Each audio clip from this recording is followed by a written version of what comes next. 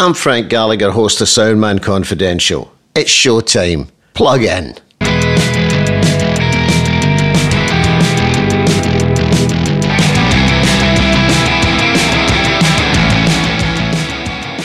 Hello there, welcome to Soundman Confidential.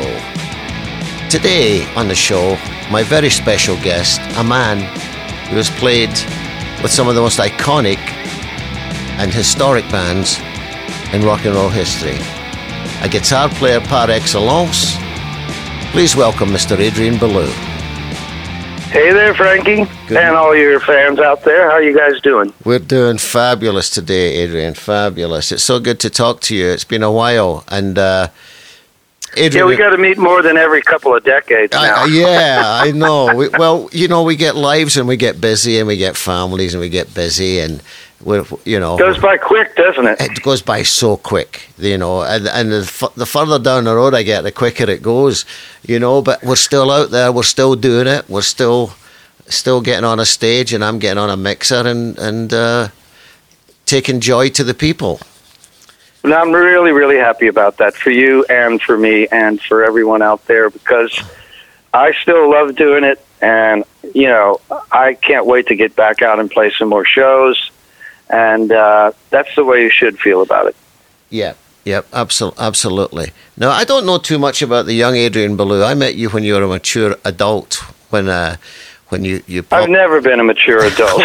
When you popped on, well, you're way more mature than I was at the time. When you popped onto the Talking Heads tour, when the big band formed. But where did you come from? As a child, and what were your early recollections of and your introduction to music?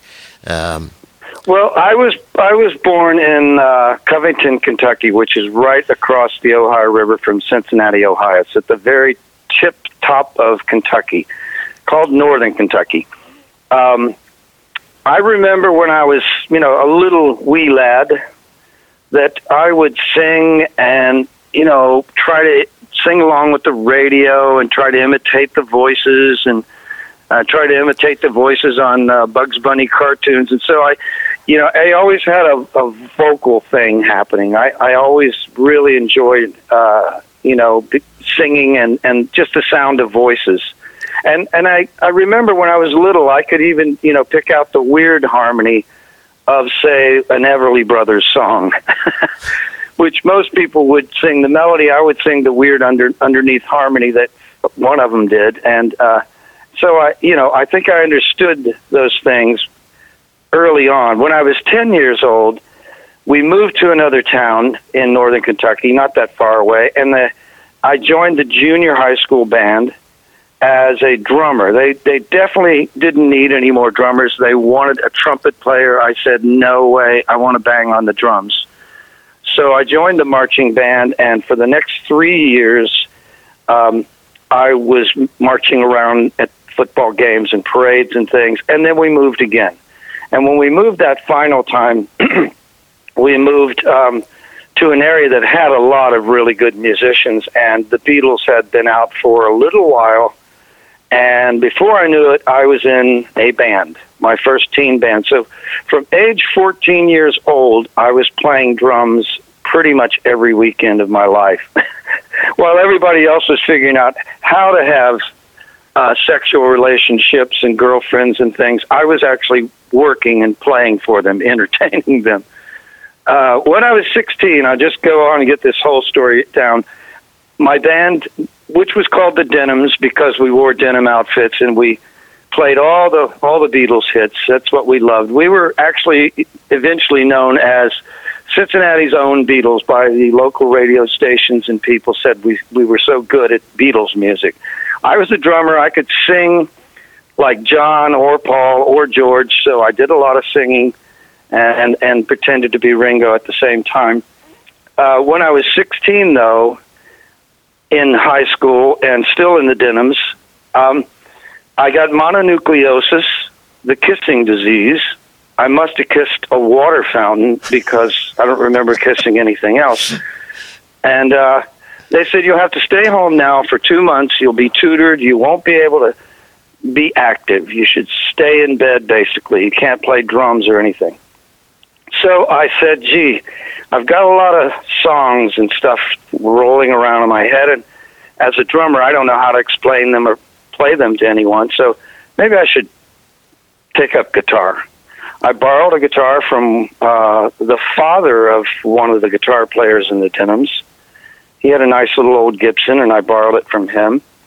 And for the next 2 months, I figured out how to play guitar on my own. I just would place my fingers in places and say, okay, that's a note I want to hear. Now, here's the harmony. What is that? How do I get my finger in a position to play that harmony? And eventually I was putting together my own chord shapes and things, and listening to other people's records and trying to figure out what they were doing. But mostly I was completely self-taught.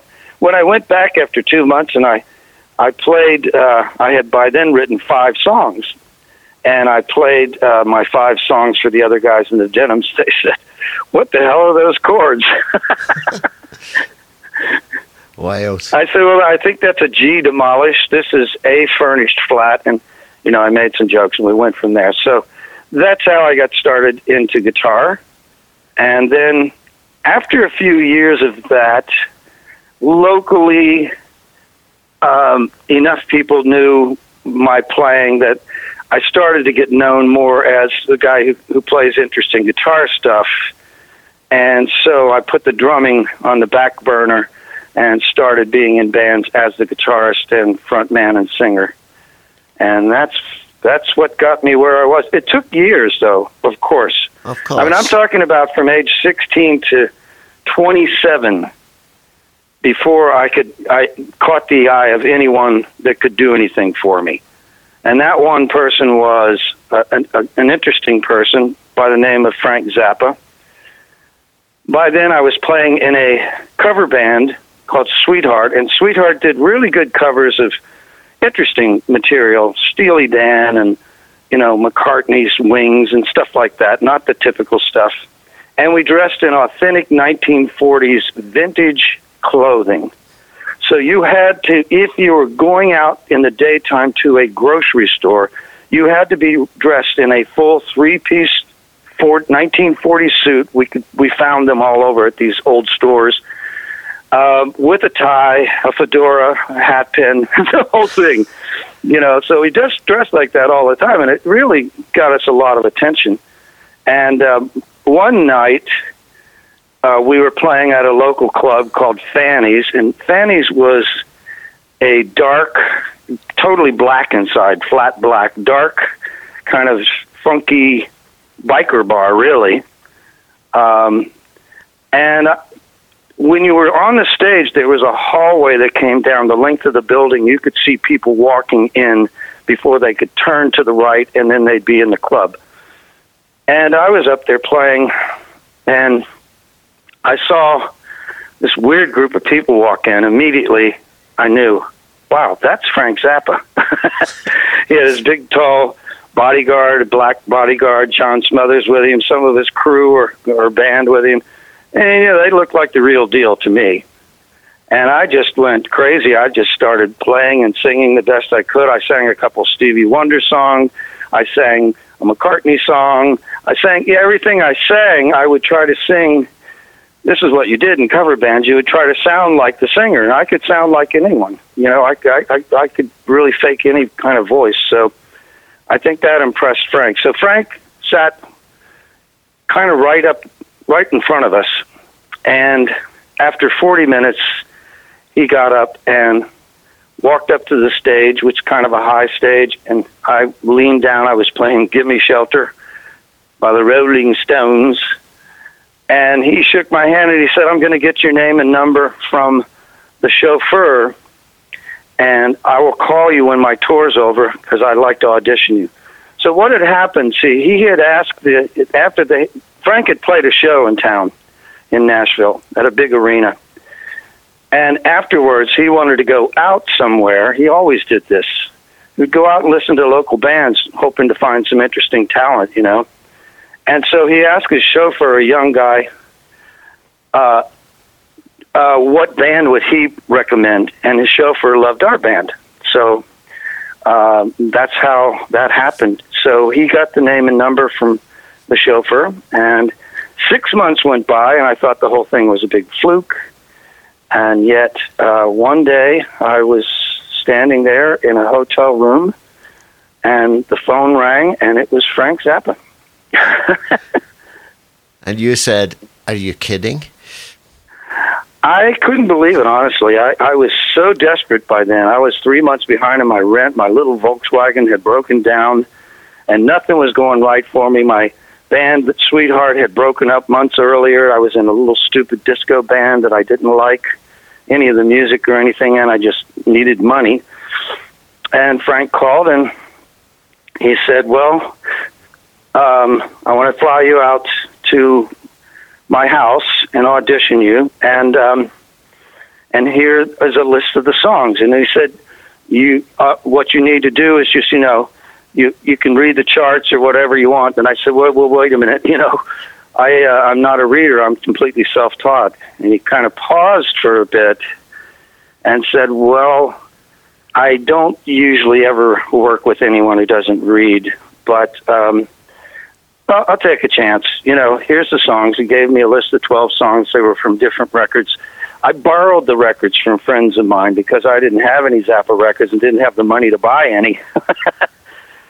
And I had about 1 week to learn this. And what Frank said is, well, you learn these songs, just figure out your own way to play them and sing them at the same time. Do it as best as you can. And they were super tough, complicated songs. So I would get up in my little apartment in the morning and play those records and just play and play till I went to sleep. That's all I did for at least a whole week. Then I flew out there, and that was the first time I'd ever flown on a plane. Can you believe that? 27. And went to his house down in the basement. He had the beginnings of his studio, big open room, and he auditioned me, and I sucked. I mean, there was so much activity going on. I'm standing in the middle of the room with a microphone and a pig nose amp on the floor, and Frank is sitting behind the console, a cigarette in his mouth, and, asking me to play this song and then that song. And people were moving pianos and drum kits, and there's so much activity. I did badly, honestly. I knew I did. But I had nowhere to go, so I stayed around all day because they said around 6 o'clock at the end of the day they would take me back to the airport, send me back to Nashville. And then finally there was a moment there where it was just me and Frank, and everything had quieted down. And I said, Frank, I'm sorry, I don't think I did very well. And he said, how so? And I said, well, I thought it would be different. He said, what do you mean? And I said, I thought it would just be like you and me somewhere quiet where I could show you that I can do this. And he said, okay, let's go upstairs to the living room and we'll try it again. So we went upstairs and sat on this purple couch. I stuck the pig nose down in the pillows so I could turn it up a little bit. And we started over, and about a third of the way through, he stopped me and shook my hand and said, you got the job. Amazing. Truly amazing, yeah. It blew my mind. And then things went from there. I went out to L.A., and I got a little apartment. I didn't have a car, didn't have much of anything. I had a guitar and an amp.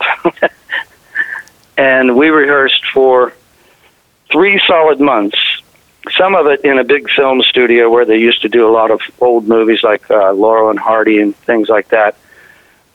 We'd rehearse 5 days a week, 8 to 10 hours a day, really tough stuff.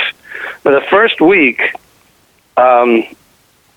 on the Friday, at the end of the first week, Frank said, get in the car. The car comes to pick him up. He said, get in the car. You're going to spend the weekend with me, and I'm going to show you what's coming up for next week. Because all the other guys, these other hotshot players, they're going to be reading the charts, but you're going to have to learn it by rote before them. So that continued for 3 months. I mean, every weekend just about I stayed at the Zappa house, and me and Frank would work real late into the wee hours. I keep using that term wee because I know who I'm talking to. With all we. And there you go. That's how I appeared on the bigger stage. How you joined the circus? That's how I ran away and joined the circus. And yeah, Zappa, even as a stoned hippie, when I was listening to Zappa as a stoned hippie, we all thought he was this incredible stoner or something, and he wasn't. No, not at all. He was as straight as a die, apparently. Very much so. In fact, Frank even made commercials in California. Not many people know this, but he did a television commercial against drugs. And if you were in his band, it was really strict rules, and there was problems because during the European tour that we did together, a couple of the people in the crew and a couple of the band guys got caught with some drugs, and Frank didn't do anything about it because he had a whole tour, sitting there. He had to finish it out. But the last night of that tour, he fired everyone. Except me, I'd already quit. What led you to make that decision? Did it just run its course, or? No, David Bowie. Oh, David Bowie came and asked you, and how did that happen? Yeah. How did the Okay, David so we went to we toured America for 2 months, took a 2-week break, and during that time, someone had stolen my Stratocaster, or the airlines didn't return it. So I went out and bought a new funky Stratocaster and beat it up and set it on fire and all kinds of stuff to make it look funny. And so we arrived and we went to, it was the first night in London while we were rehearsing that some guys as I said, got busted. It was a big deal. Then we went on tour for in Europe, and we were in Cologne, and I didn't know this, but Brian Eno was in the audience, and Brian Eno was, of course, working with David Bowie, and he knew that David was about to do a new tour and was looking to get a new guitar player. So he told David, you got to go see this guy who's with Frank Zappa. A couple of nights later, we played in Berlin, which was, where David was living, actually, at the time. And there's a part of the show every night where Frank would take like a long extended guitar solo, and just the bass player, Patrick O'Hearn, and the drummer, Terry Bozzio, would accompany him. Everyone else should leave the stage. So as I left the stage, I looked over at the monitor board, and there was David Bowie and Iggy Pop standing there. I couldn't believe it. And so I walked over and I said, Mr. Bowie, I just want to thank you for all the music you've made. I'm a real fan of your work. And he said, great, how'd you like to be in my band? And I pointed to Frank out there in the middle of the stage, and I said, well, I'm kind of working with that guy. And he laughed, and he said, yeah, I know, but your tour ends and my tour starts a couple weeks after that, so maybe we should talk about this. And I'll meet you back at the hotel, and we can go have some dinner. So you can imagine my head at that moment was floating through the air. And I went back to the hotel, and over in a corner, kind of behind a plant on a couch there, sat David and his assistant, Coco. And I walked over, and they said, shh, just go on up to your room and don't say anything, and come back down in 5 minutes, and we have a car waiting outside. So I was thinking to myself, wow, this is like a spy film or something, So what happened is pretty interesting, and I hope I can say these words on your show, or you can bleep them out. You can say anything. Good. I came downstairs after 5 minutes, walked outside. Chauffeur opened the door of a big black car. I got in the back seat with David Bowie, and he started just going crazy and telling me how much he loved what I was doing and the songs we were going to be doing, and he had plans for this and that and where the tour was going and so on. And eventually we arrived at a restaurant that he liked, and we walked in the front door, got out of this limo. The three of us walked in the front door, and at the very first table, there sat Frank Zappa and the rest of the band. Totally busted. So we didn't know what to do, so we walked over and sat down, very uncomfortable. And David started in, and he said, Frank, this is quite a guitar player you have here. And Frank took a tug off his cigarette and said, "Fuck you, Captain Tom." Oh, my God. And it occurred to me when he said that how clever it was, because he had already demoted David from being Major Tom to Captain Tom. So,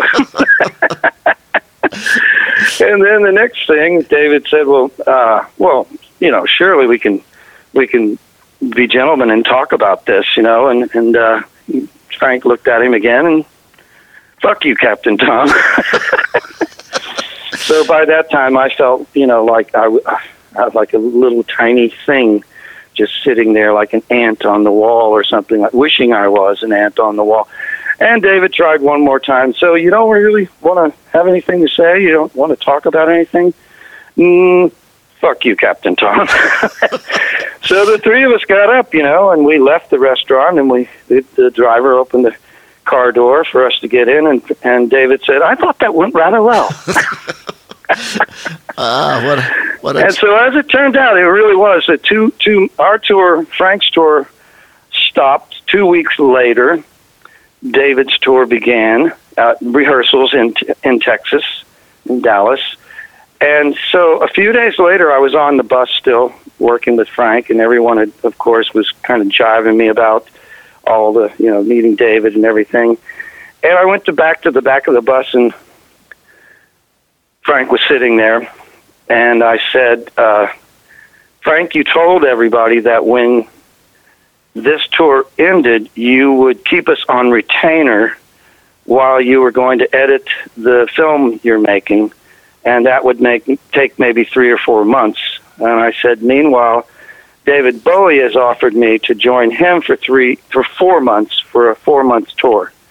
What do you think I should do? Should I just stay and just do nothing and take your money for doing nothing? Or should I go on tour with David?" And he said, "Yeah, you should definitely go on tour with David and see what happens after that, come back after that." And that was my plan. So for all those people who are Zappa fans, I never left Frank intending not to return. I loved working with Frank, and he was very important in my life. But what happened is he didn't do that. He didn't edit the film at that time. He started a different band. He replaced me with a couple different guitar players and singers, and went forward. And then David's tour, meanwhile, turned into a 1.5 year world tour. So there you go. Very, very gentlemanly of Frank, Well, I would go see Frank every time I was in L.A. I'd go up to his house, and it was always under construction. He kept building the studio more and more. It ended up being the most incredible studio. And, so we remained good friends. His wife was mad at me for about 10 years, Gail, but not Frank. Frank understood. He said nice things about me in the press and everything after that. So, yeah. We got along well. You're a nice guy. I hated that it looked like I was just, gold digging or something, but it wasn't that at all, really. If you had a chance to join David Bowie's band, you'd probably be stupid not to do that. Yeah. You know what's interesting, though? I was back in Nashville, back when I was still in the position where I had no money, and my Volkswagen was pretty much in need of repairs.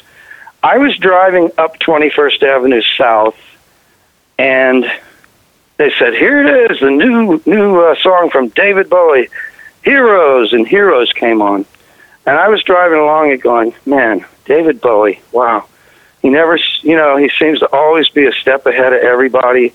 What a great artist. Really loved the song. I didn't know that Robert Fripp was playing guitar on it, but eventually I learned that. And 18 months later, I was playing that song on stage with David Bowie.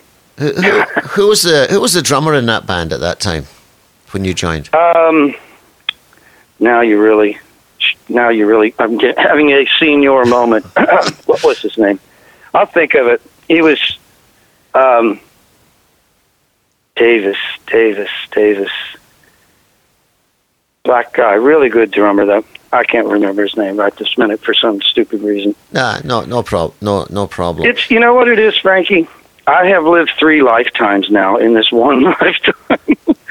I feel like I've met so many people, so many names, so many faces, so many autographs, et cetera, et cetera. Been around I've been to Japan 21 times, for example. So it's tough to remember everything, you know? Yeah.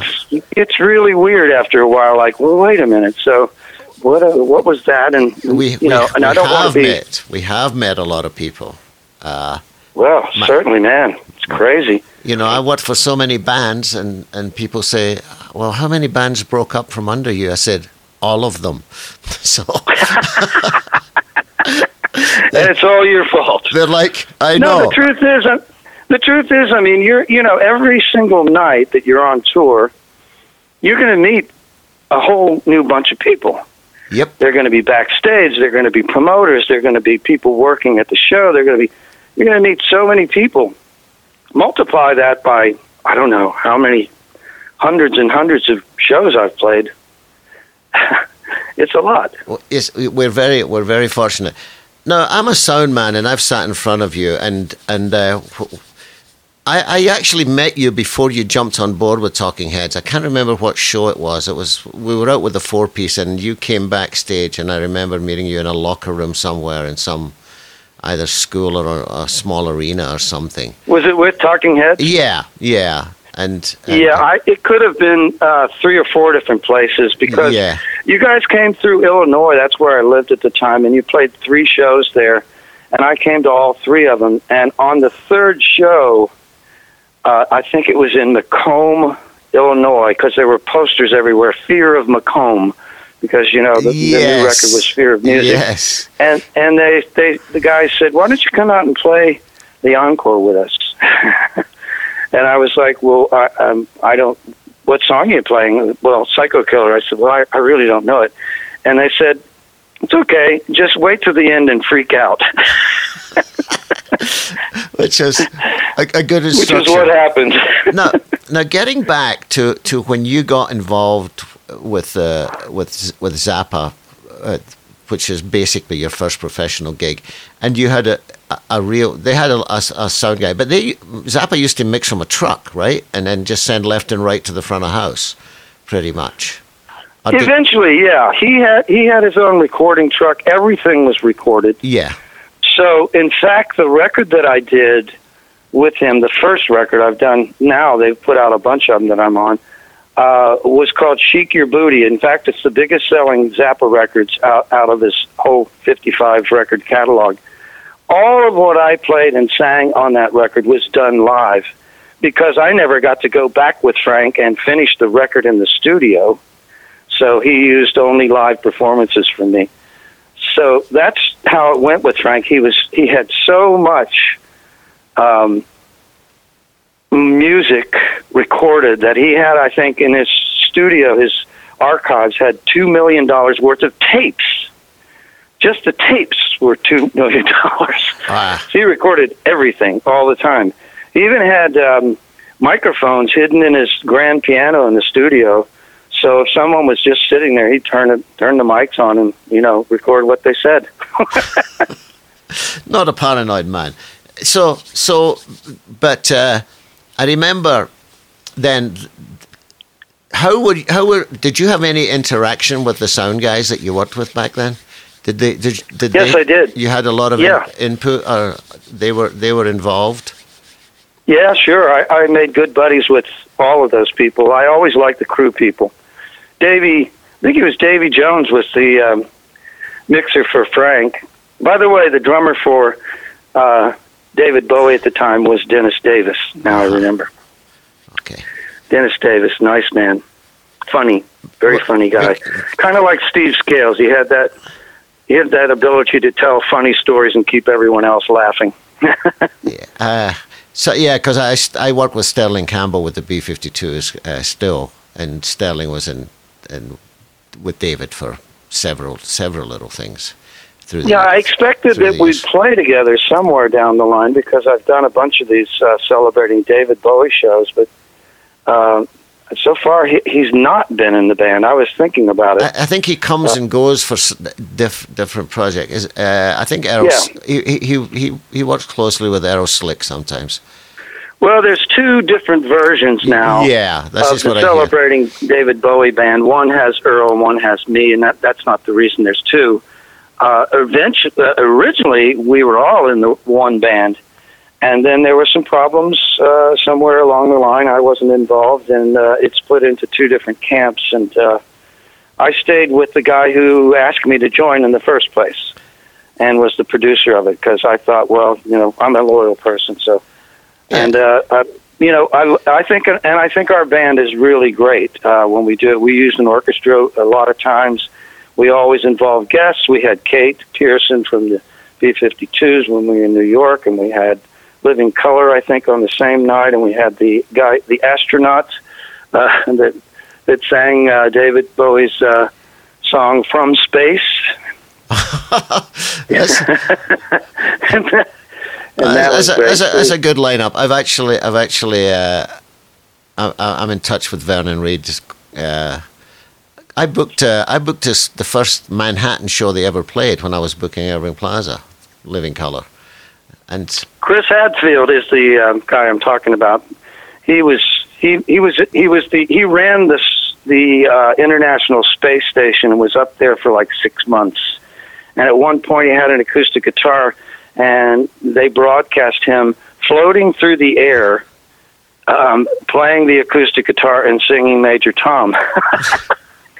And they beamed it down to 40 million people on Earth. Really a fascinating guy, really. And Vernon Reid is too, of course. You could. I skipped from one guy to the other, but Vernon and I are old buddies from a long time, because Vernon's band, when I had my band called the Bears in the 80s, Vernon was just putting together Living Colour. They had just come out. Yep. And they were our opening act in Boston, and they blew everybody away, I remember.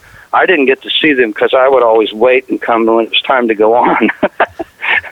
My favorite thing to do is take a shower and walk right on stage if it's all possible. Of course, it never is. But when I got there, I remember everybody in the Bears and all the people going, "Wow, you missed a great band there." Yeah. And that turned out to be Living Colour. A great band. How did you come up? This isn't a techie show, but how did you come up with your method of getting sound out of these little pedals? That everybody else had the same pedals, basically. I mean, how did that develop for you? I don't know. I just have a knack. Like I said, when I was a kid, sound always was something that I was pay attention to.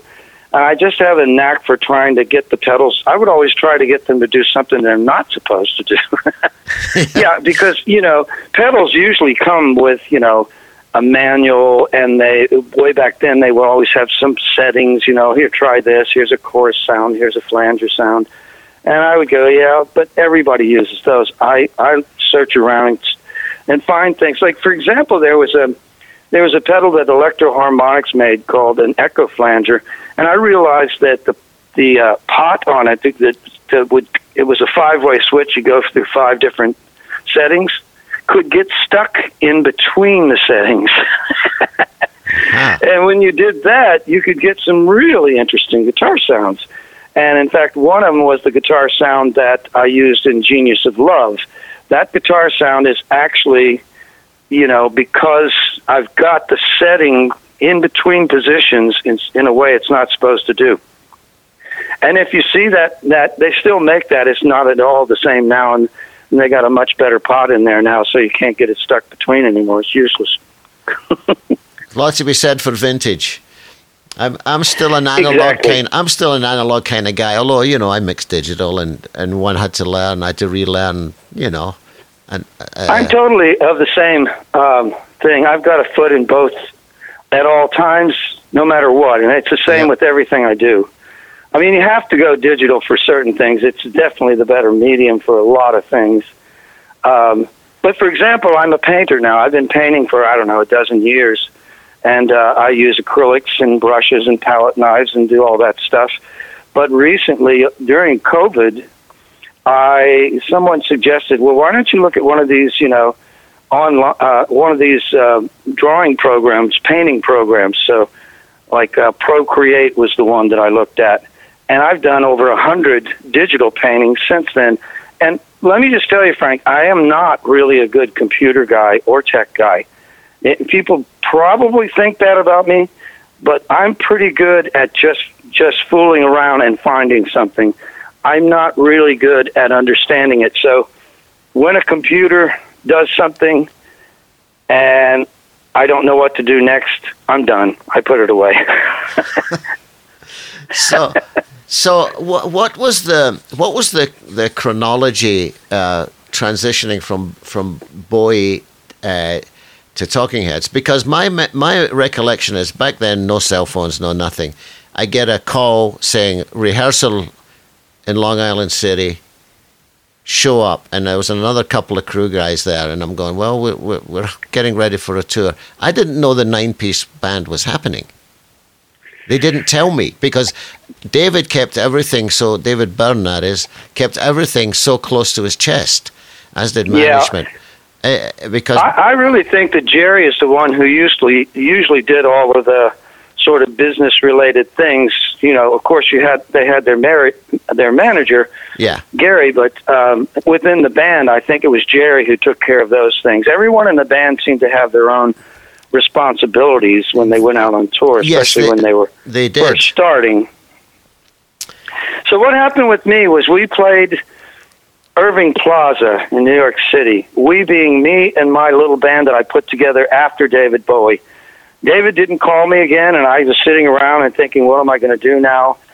And, of course, I knew of Talking Heads, and they had seen me play Madison Square Garden with David, so they were, I think, fans, and then eventually invited me to their shows, and so we kind of got to know each other in that way. But I played at Irving Plaza with my band Gaga. What I was trying to do was get a record deal for my own solo stuff. So these were sort of whatever you call that. You know, they weren't proper gigs. They were for record label people to come to. But, of course, there was an audience. We finished the show, and I didn't know it, but Jerry and David and Brian were there, Brian Eno. And they said, would you come over here? And we went in the stairwell, and they said, we're kind of making a record, you know, and we're kind of stuck. We don't really know exactly what we're doing, but we think it's something. And would you like to play on it? Would you be able to play on it tomorrow? And I said, well, I'm supposed to drive back with my band to Illinois. Let me ask them if they mind staying in New York for a day. And, of course, they didn't mind that at all. Next morning, I got up and went over to the studio, and in one day recorded all my parts that I did on Remain in Light. And the record was at a point where I think they had started it in the Bahamas, and it just had basically, you know, bass and drums and then a chord thing that would go through the whole thing. You know, just like almost a loop. There were no vocals, nothing like that, no markers as to what was going to happen next. And so they would just tell me, okay, go in and play what you want to play. I went in and I set up my gear, and I started going through the few sounds that I had back then. I didn't have much gear. And I saw them in the studio jumping up and down and going, yeah, you know. So they said, okay, well, just do all that stuff you just did. And there was one song in particular which has now become, you know, kind of infamous. The Great Curve is what it turned into being. Back then it was just a riff with bass and drums in one key, E, simple, very, very fun to play to. And one of them suggested, I think it was Eno, why don't you go out, put your headphones on, and just wait around till you think there would be a solo. When you think the solo would be for guitar, play a solo. And David will write the song later around all of that. So I went out and I played a solo. I waited about a minute and a half and thought, okay, yeah, about here, should play a solo here. Boom, I played a solo, and then I thought that went really well, you know, and I'm loving this. And I waited around a little longer and played another one.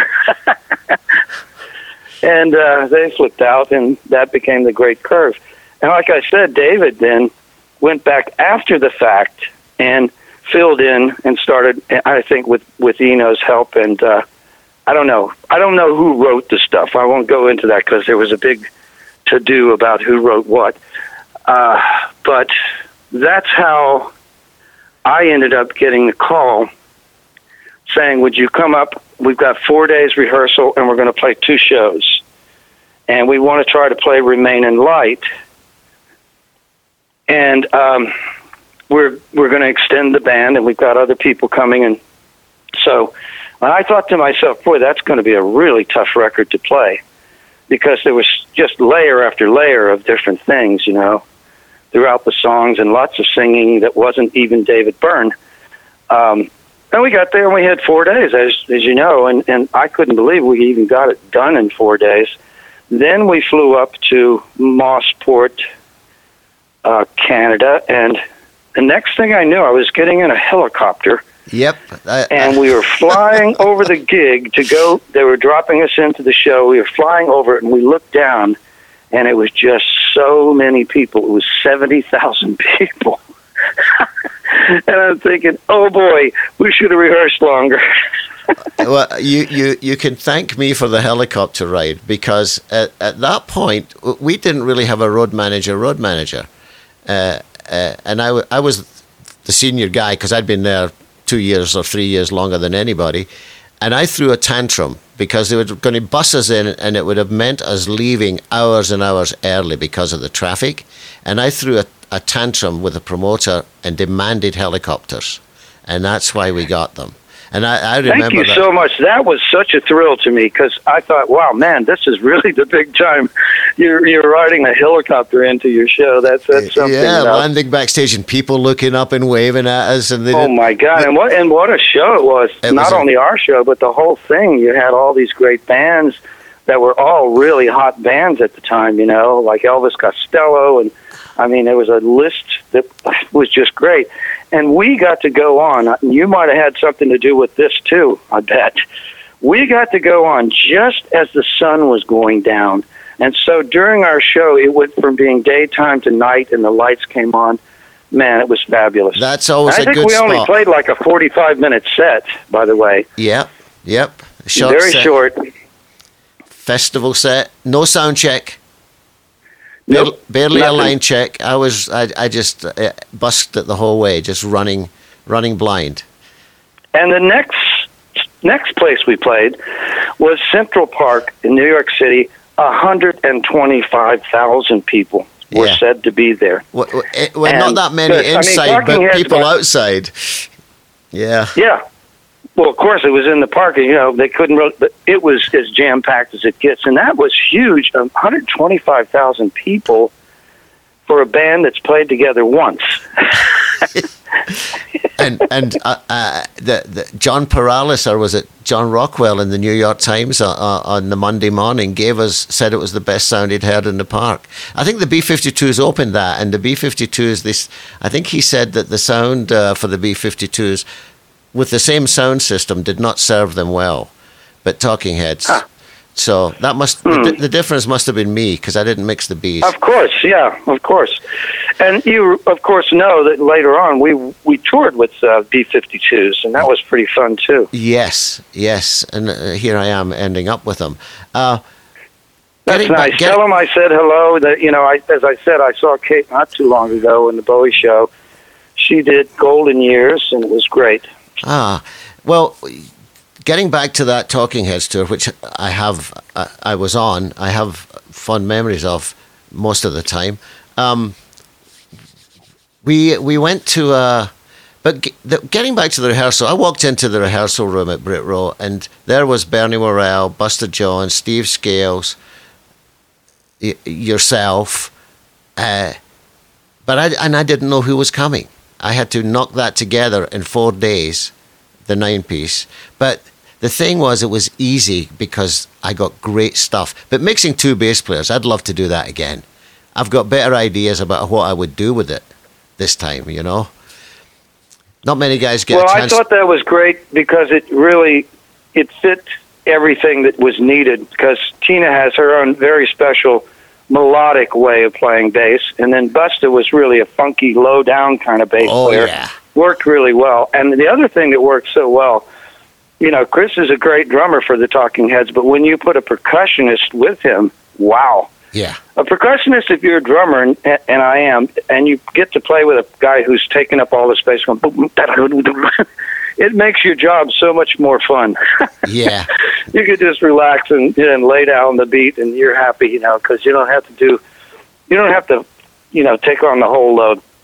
I thought that was a great band, of course, Bernie and Jerry on that side, and then me and Tina on the other side, and Dolette singing all these parts and stuff. Man, it was a great band and a lot of fun. For me personally, I would just say this. It was the easiest thing I ever did, the easiest band I ever played with, because the music was, for me, I could just play anything over top of it, and it worked so well, Yeah. I don't know what it was. Now, the problem I'm going to have now that we're doing these shows is I don't have anything like that sound or that gear or anything like that anymore. I still have the guitar, that's it. Still have the amp, but I don't think I'm going to do that. I think I've got a lot of stuff I do now that's way better, in my opinion. So I'm just going to do what I do now. Well, you hit the nail on the head by saying it was easy, because I met Talking Heads and joined up in 1977 when they were a four-piece opening for the Ramones in Europe. And then so when I got the job, when I got taken on board, because I was working for the sound company, and by default I mixed Talking Heads on that tour. And after the tour they said, we got talking, and I ended up in New York. But I said to David, which is a courtesy I give to anybody I work with, and I said, well, what are you looking for from me out there? And David said, don't get bored. That's the smartest thing. That's the smartest thing any musician has ever said to me. Because I'm going to do. You definitely don't want your sound man sleeping, while yeah, you're but playing. I'm going to do what I'm going to do anyway, depending on the conditions, and then the texture of the band, slowly evolved. But at that point, it was great to get hold of Talking Heads as the four-piece, because I was the first professional sound guy they ever had, somewhat professional, and I kind of trained them, how to use monitors, how to do a real sound check, how it works. Because up to that point, they'd been a club band or poodling around on the east coast of America, playing clubs up and down Washington. Driving Boston. Around in a station wagon. In a station wagon. So yeah. So I saw them when they came to Nashville and played Exit In, and that was 77. Yeah. And that was kind of right around the time that I joined Frank Zappa's band and my career started. And I couldn't get in the club. It was so packed. But I stood outside of the back door and listened to it and really enjoyed it, and that's how I got to know the band. But I don't know if you were on that tour or not. No, that was just before my time. There was a little gap before they came to England, or after they came back to America. I had stuff to do in London to just tidy up my affairs and commitments, and then I moved to New York. I came and went a couple of times, did a couple of shows, but you were doing the ones in Illinois, yeah? Oh yeah, I was there. I met you. Yeah, I met you. Yeah, that's when I think you first started with them on that tour. I don't know for sure, but that's when they had just put out Fear of Music, and I loved that record. I really thought that record was great. Yeah, I didn't think they were going to top it, but Remain in Light topped it. I was there for Buildings and Food too. I did. Oh, cool. I did all those tours from '77 on. The Buildings and Food. I missed a few dates because I was going back and forth from London and Scotland.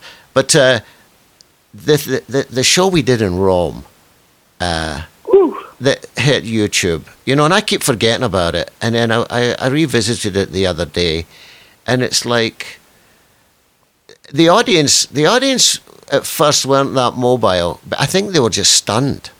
I think they were just stunned and watching, and eventually got, because I'm out amongst them at the back of the room, and then I can tell as the set went on, there was more and more movement in people towards where I was in the middle of the arena, And it was a horrible sounding room, but Yeah, because it was a sports arena. It was a dome. It was like a swimming pool on steroids. Listening, architecturally, the architect, a blind architect with a blunt pencil, I think, designed the place. But we pulled it off, and that's the power. To me, that's the power of music. It's the power of live sound. And I'm really missing it during these COVID.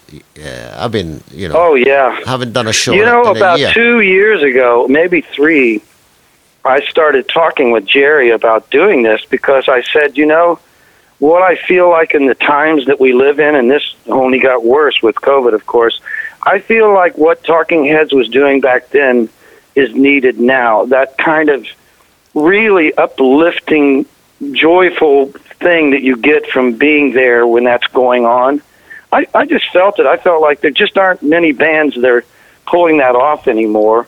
Maybe we could do something. I was, of course, hoping that the whole Talking Heads would get back together. Of course, I knew that probably wouldn't happen with what David had said in the press so many times, but you never know. You never know. But I mean, 3 years ago, I was thinking this is what the world needs, and I still think I think the world needs it now more than ever. Now that we've gone through this COVID curse, which is so awful.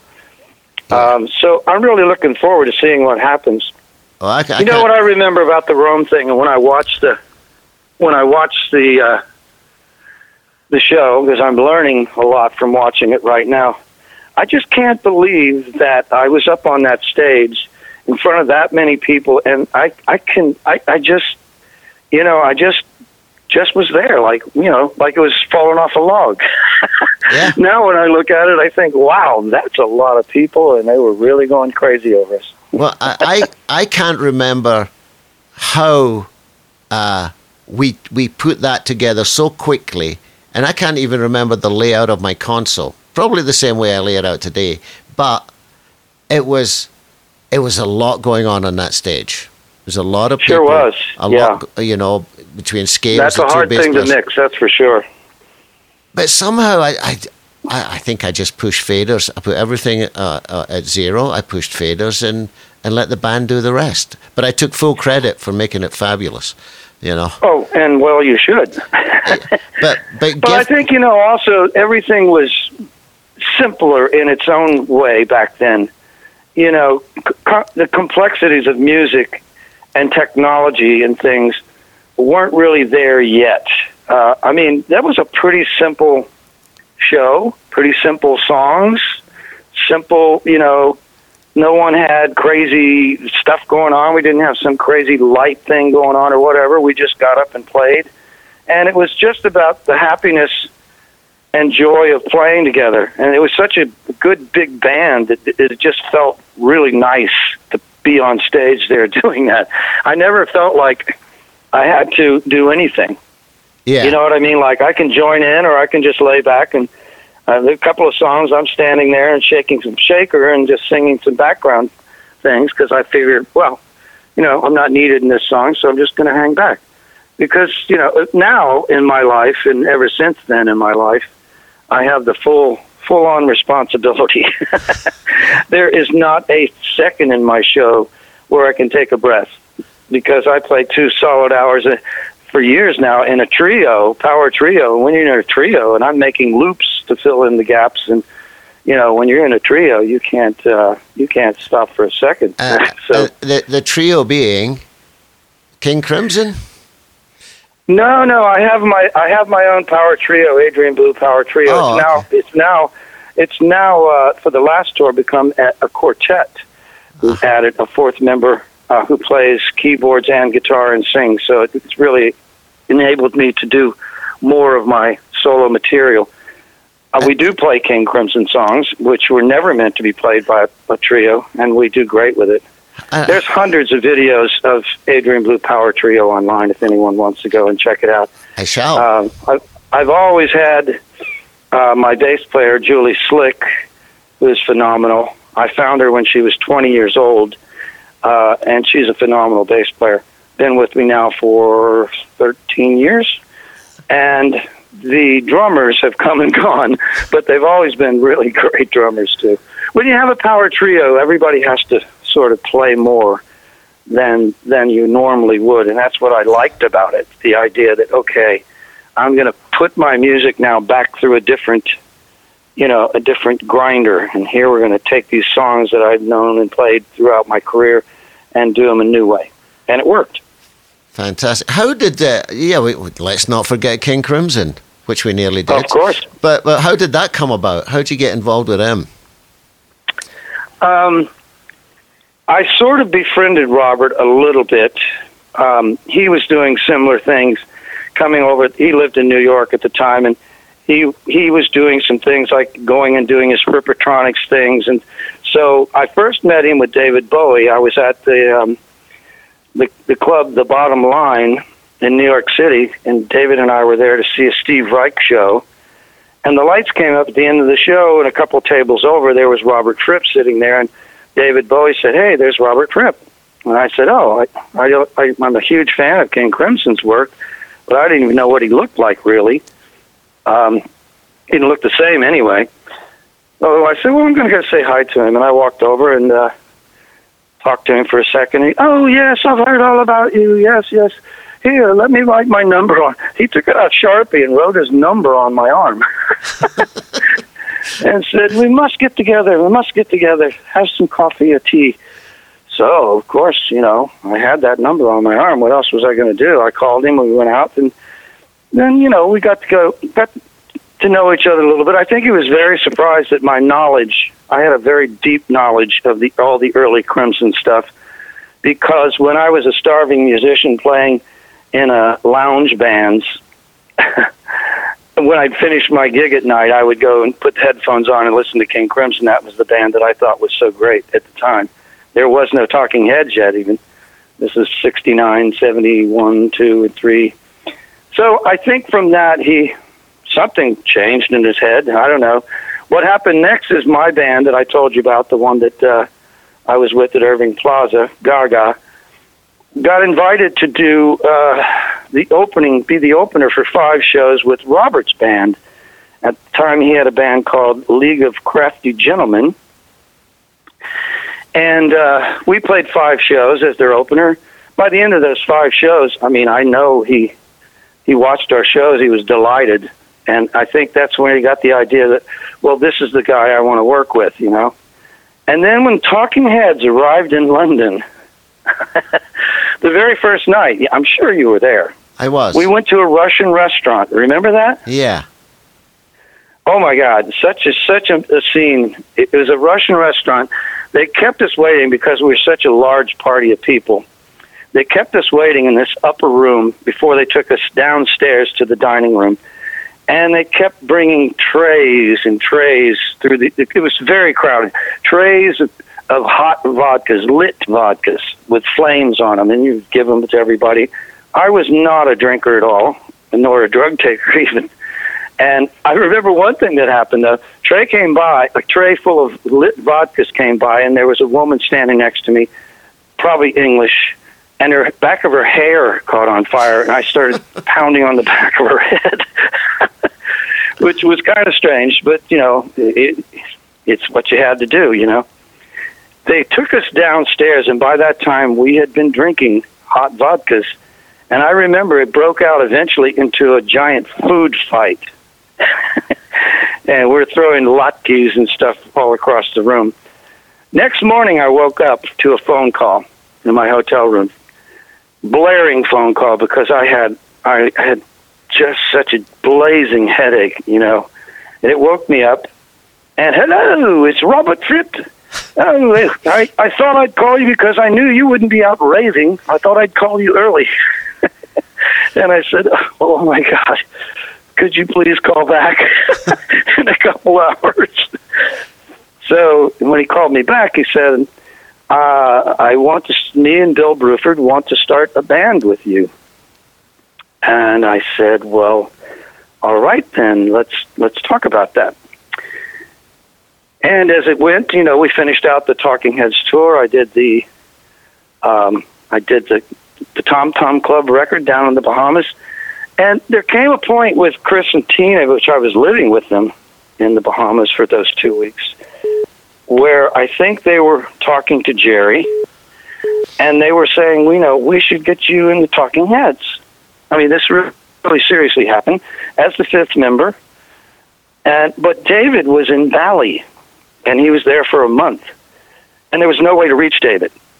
So they said, we just, Jerry's into it, we're into it, but we just, we got to wait till we can talk to David when he gets back.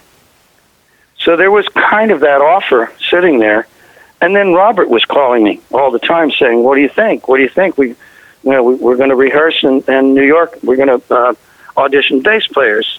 Are you ready? And so I talked to my manager, and I'll never forget what he said. He said, well, what you have here is an offer and not an offer. So he said, there really isn't a choice. The Talking Heads have not offered you anything, and Robert Fripp and Bill Bruford have. So I said, well, okay, then I'm gotta go. So I made my choice and joined King Crimson. Wow. Which pissed Tina off big time. But I'm sorry, Tina.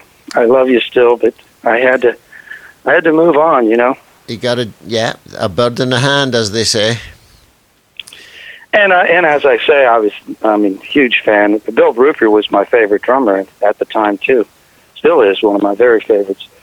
Robert, of course, I liked his things, but I was very nervous about suddenly being put in the position that I had wanted to be put in all my life.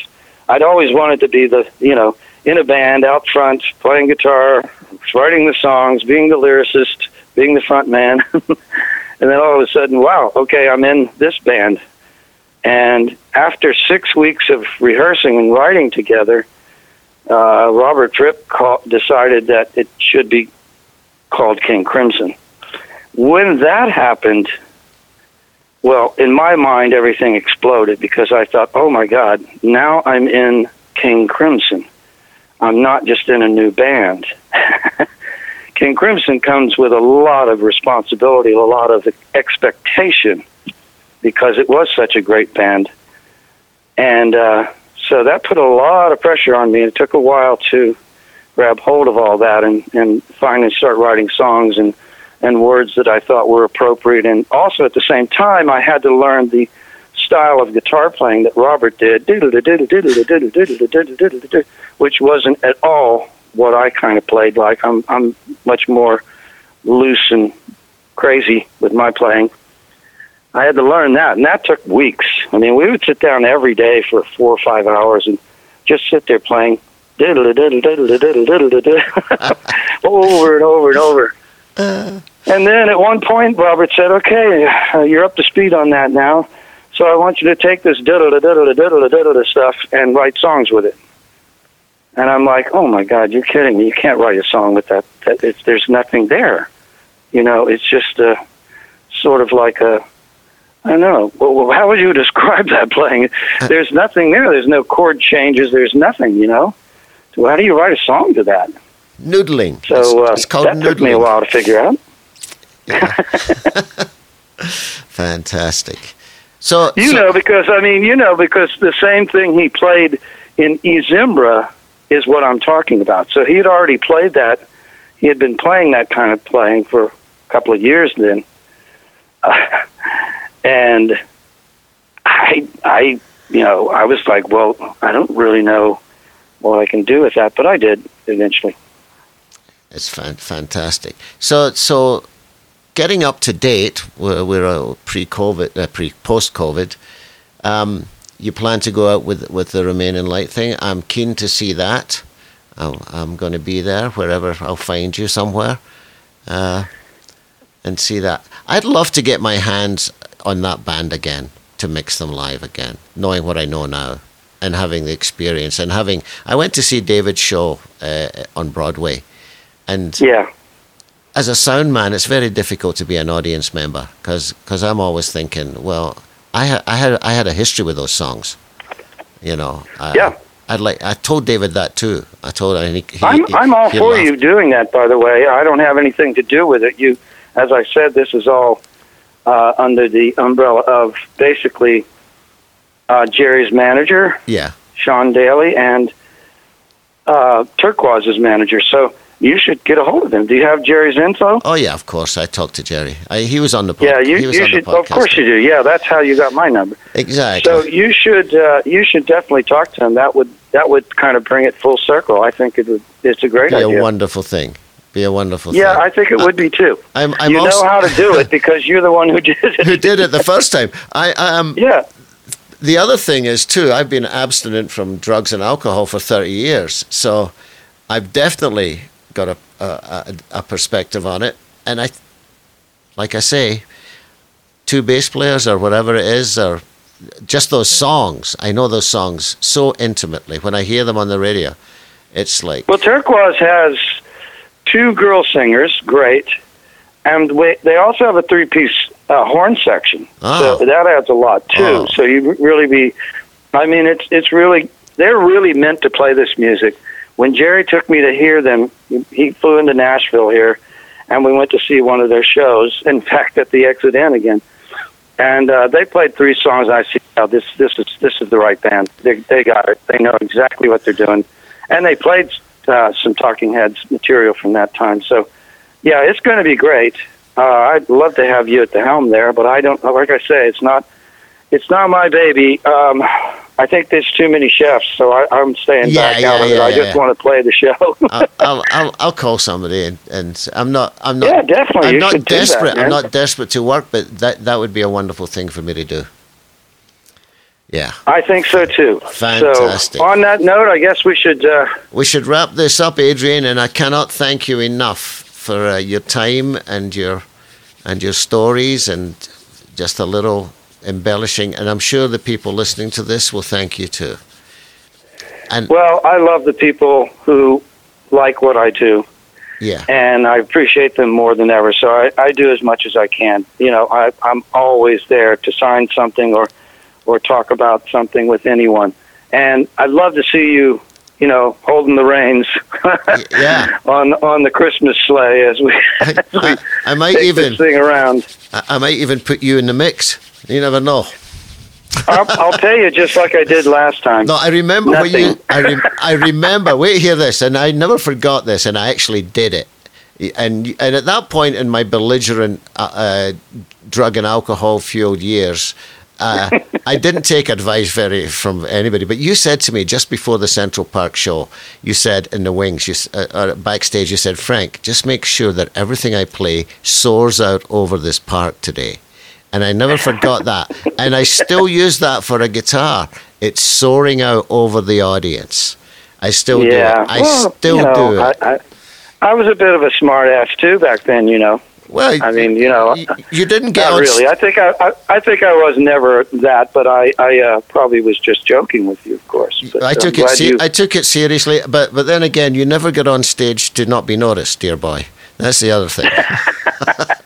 Yeah, that's probably true. What's that guy over there doing? That funny-looking guy making all those weird sounds. Well, okay. Well, I love it. Lovely talking to you again. Thank you so much, Adrian. I'd love to see you again in person. You will. To all the fans out there listening to this, please come and see the Remain in Light 40th anniversary show. I think it's going to be a joy. Fantastic. Good luck, my friend. All right, buddy. Thank you. Bye-bye. Thank you. Bye-bye. Hey, thanks for plugging in. We can't do without you. And if you can, please consider supporting the show so that we can keep it running through 2021.